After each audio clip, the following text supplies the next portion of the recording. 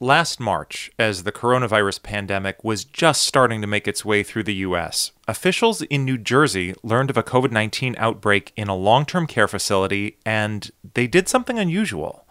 They decided to evacuate 78 residents and move them someplace new. Medical personnel and protective gear were busy Wednesday morning, wheeling out nearly 80 residents who live at St. Joseph's Senior Nursing Home in Woodbridge. That day, March 25th, Eva Kusaba watched it all from a parking lot across the street. There were, the large ambulance buses, helicopters overhead. There were yellow hazmat suits with, the face shields. Kusaba was watching to see if her mother, Ann Gentile, was one of dozens of elderly residents being moved from the facility.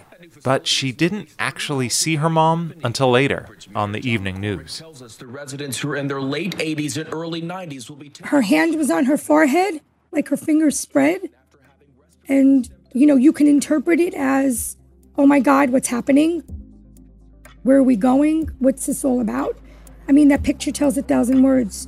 And now this place is blocked off by law enforcement, waiting to be sanitized and disinfected. In the meantime, what no one knew back in March is that within days, nearly half the people being loaded into ambulance buses outside St. Joe's would be dead.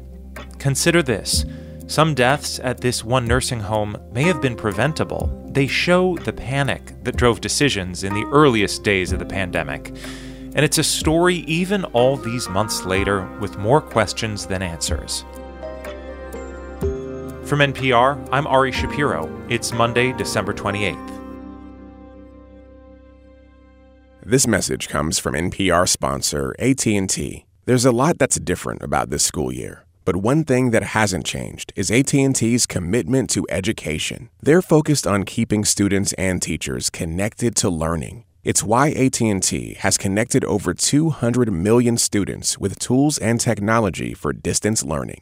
Learn more at att.com/remote learning. At Planet Money, we are also grappling with what's going on in the world. We just don't know, and you're still going to have to decide. So we call up economists like Emily Oster. It's like we're fighting the pandemic by having a bake sale or something. Exactly. All due respect to bake sales. Exactly. Listen and subscribe to Planet Money from NPR. It's Consider This from NPR. We know that people in long-term care facilities are especially vulnerable to COVID-19. Outbreaks at those facilities have been a constant story of the pandemic. St. Joe's in New Jersey is an orange brick building surrounded by manicured bushes. It's about half an hour south of Newark. When COVID-19 arrived there, the virus tore through the facility like so many others. But what made St. Joe's different is how state officials reacted to it. It was completely evacuated. No other long-term care facility in the state was emptied out like that. Correspondent Dina Temple-Raston of NPR's investigations team has been digging into why that happened and whether some residents of St. Joe's might still be alive today if it hadn't. Dina picks up the story from here. Days before the evacuation, 93-year-old Annette Kochelik was in her room at St. Joe's eating Polish donuts with her eldest daughter, Bernadette. Her little raspberry jellies, which she loved. Annette's friends called her Tony, and they say she loved lots of things. Brooches, beads, barrettes, and she loved St. Joe's, the daily masses, the gardens, the fact that the nuns spoke Polish to her. And we just thought it was a really good fit. Bernadette Soler said her mother may have been 93, but she was still the Tony everyone knew. Whenever I'd walk through the door, she'd always say, Bernie, and make a big deal, and this is my daughter, to all of the workers there. So, little did we know, less than 2 weeks later, everything would change. What changed was COVID-19. On the 17th was the first day that we were notified by St. Joe's that one patient had contracted the virus. The 17th of March, in the earliest weeks of the pandemic. It just happened so very fast.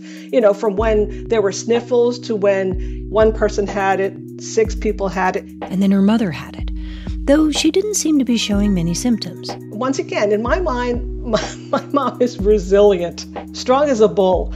And, even though she was in a wheelchair, she was a fighter.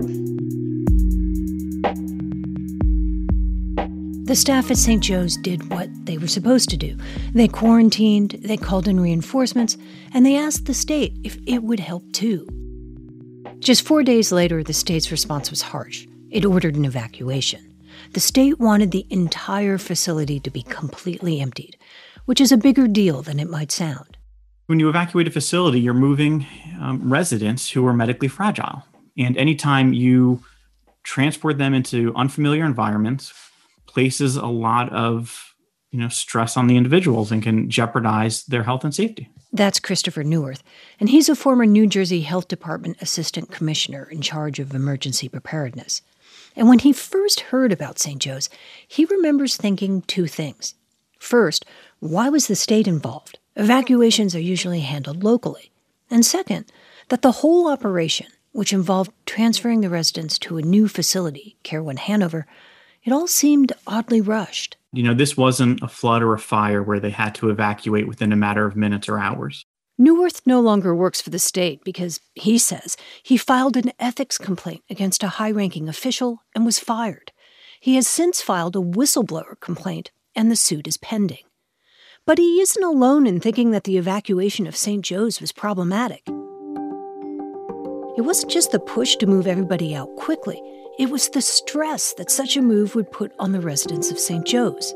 Just ask Pamela Cacione. She studies older adult care at the University of Pennsylvania School of Nursing.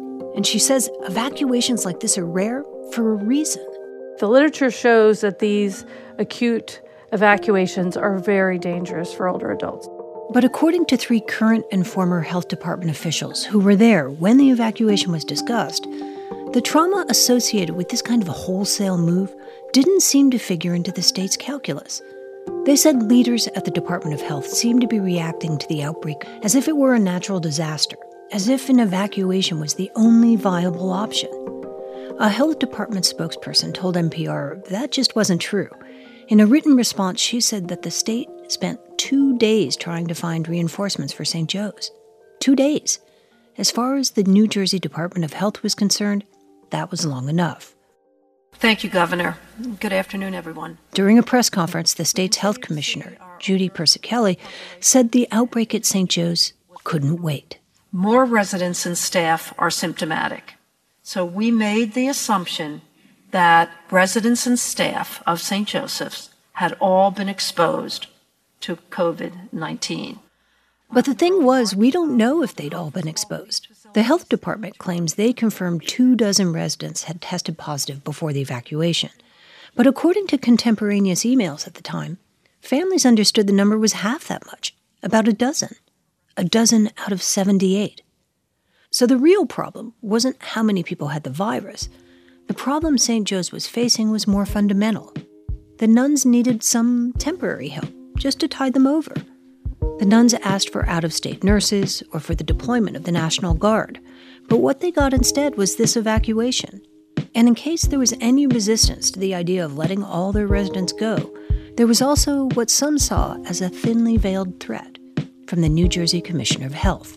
This may result, unfortunately, and ultimately in the closure of that facility. Persichilli said later the sisters at St. Joe's asked for the residents to be moved. And while the sisters declined to talk to NPR about the evacuation, the families say the nuns told them at the time that the evacuation came as a complete surprise.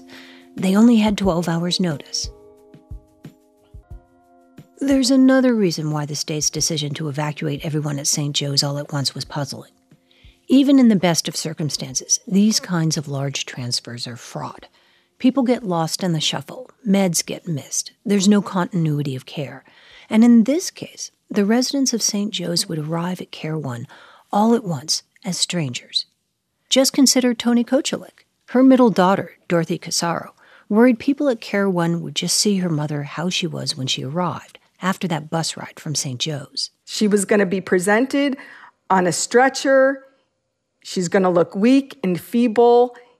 And I guess I felt that there would be judgments made. As soon as her mother was admitted, a doctor at Care One recommended that she be put into hospice, essentially compassionate care for people in those last stages of life. She was admitted on Wednesday, and I believe it was Saturday she went into hospice. Casaro wanted the nurse to take her mother's vitals so she could figure out how much time her mother might have left. And I guess the nurse's station was kind of busy, so she makes a comment saying, oh, they're really busy here. And I said, okay, well, that's okay. Why don't you go in? We'll do this FaceTime call, and then you can catch me up on the vitals afterwards. So the nurse went in with the phone. She's very cheery, and she has my mother on FaceTime. I'm like, hey, Ma, how you doing? I said, you don't look any worse for wear today, or I say something to her. But the FaceTime camera was only showing her from the nose up. So I said, can you do me a favor and move the camera down?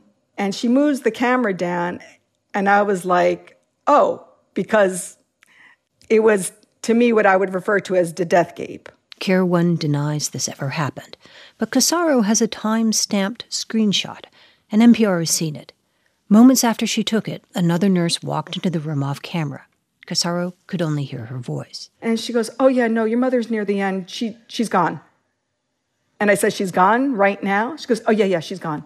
The nurse turned the camera on herself and told Casaro, I'm sorry for your loss. And then the line went dead. The mother who loved brooches, beads, and barrettes died at Care One Hanover on March 30th, 5 days after the evacuation. I know that the day before the evacuation, my mother was still vocal, my mother was still coherent. And now she was gone. There's something else a little odd about the whole St. Joe's affair, and it's administrative. All 36 of St. Joe's residents who died after the move are listed as having died at St. Joe's, not Care One. The New Jersey Health Department told NPR in a statement that during outbreaks, deaths are counted based on the association with an outbreak facility, not the actual location of the individual's death. What that presupposes, though, is that no one got the virus at Care One after the transfer. For Coach-elect's youngest daughter, Angie, all of this was more than she could take. And my mom was 93. It's realistic to think that she probably wouldn't have lived more than a few more years. I get that. But she wasn't able to die with dignity and comfort. That's the thing that hurts the most. And remember Eva Casaba? That woman who watched the evacuation from across the street? She lost her mother too, and she believes the stress of the move, which she saw on her mother's face in that evening news footage, contributed to her death. Casaba's mother tested positive for the coronavirus 5 days after her arrival at Care One. She was dead 2 days after that. Whether Ann Gentile caught the virus at St. Joe's or at Care One is unclear. For Casaba, who's a nurse, the more fundamental problem was the state's decision to evacuate St. Joe's in the first place. No other facility was ever evacuated after that. And I'm sure they realized what a mistake that was, because if it wasn't a mistake, they would have done it with other facilities, and it wasn't done. Last November, there was a surprise party for Ann Gentile at St. Joe's. She was singing, dancing, full of life. In a video, Casaba's mother is wearing a pretty sweater, and there are balloons and cupcakes. Ma, sing your song. That was good. And everybody was trying to get her to sing. My mom used to sing on the radio. She would be on every Saturday. Gentile would have been 90 in November.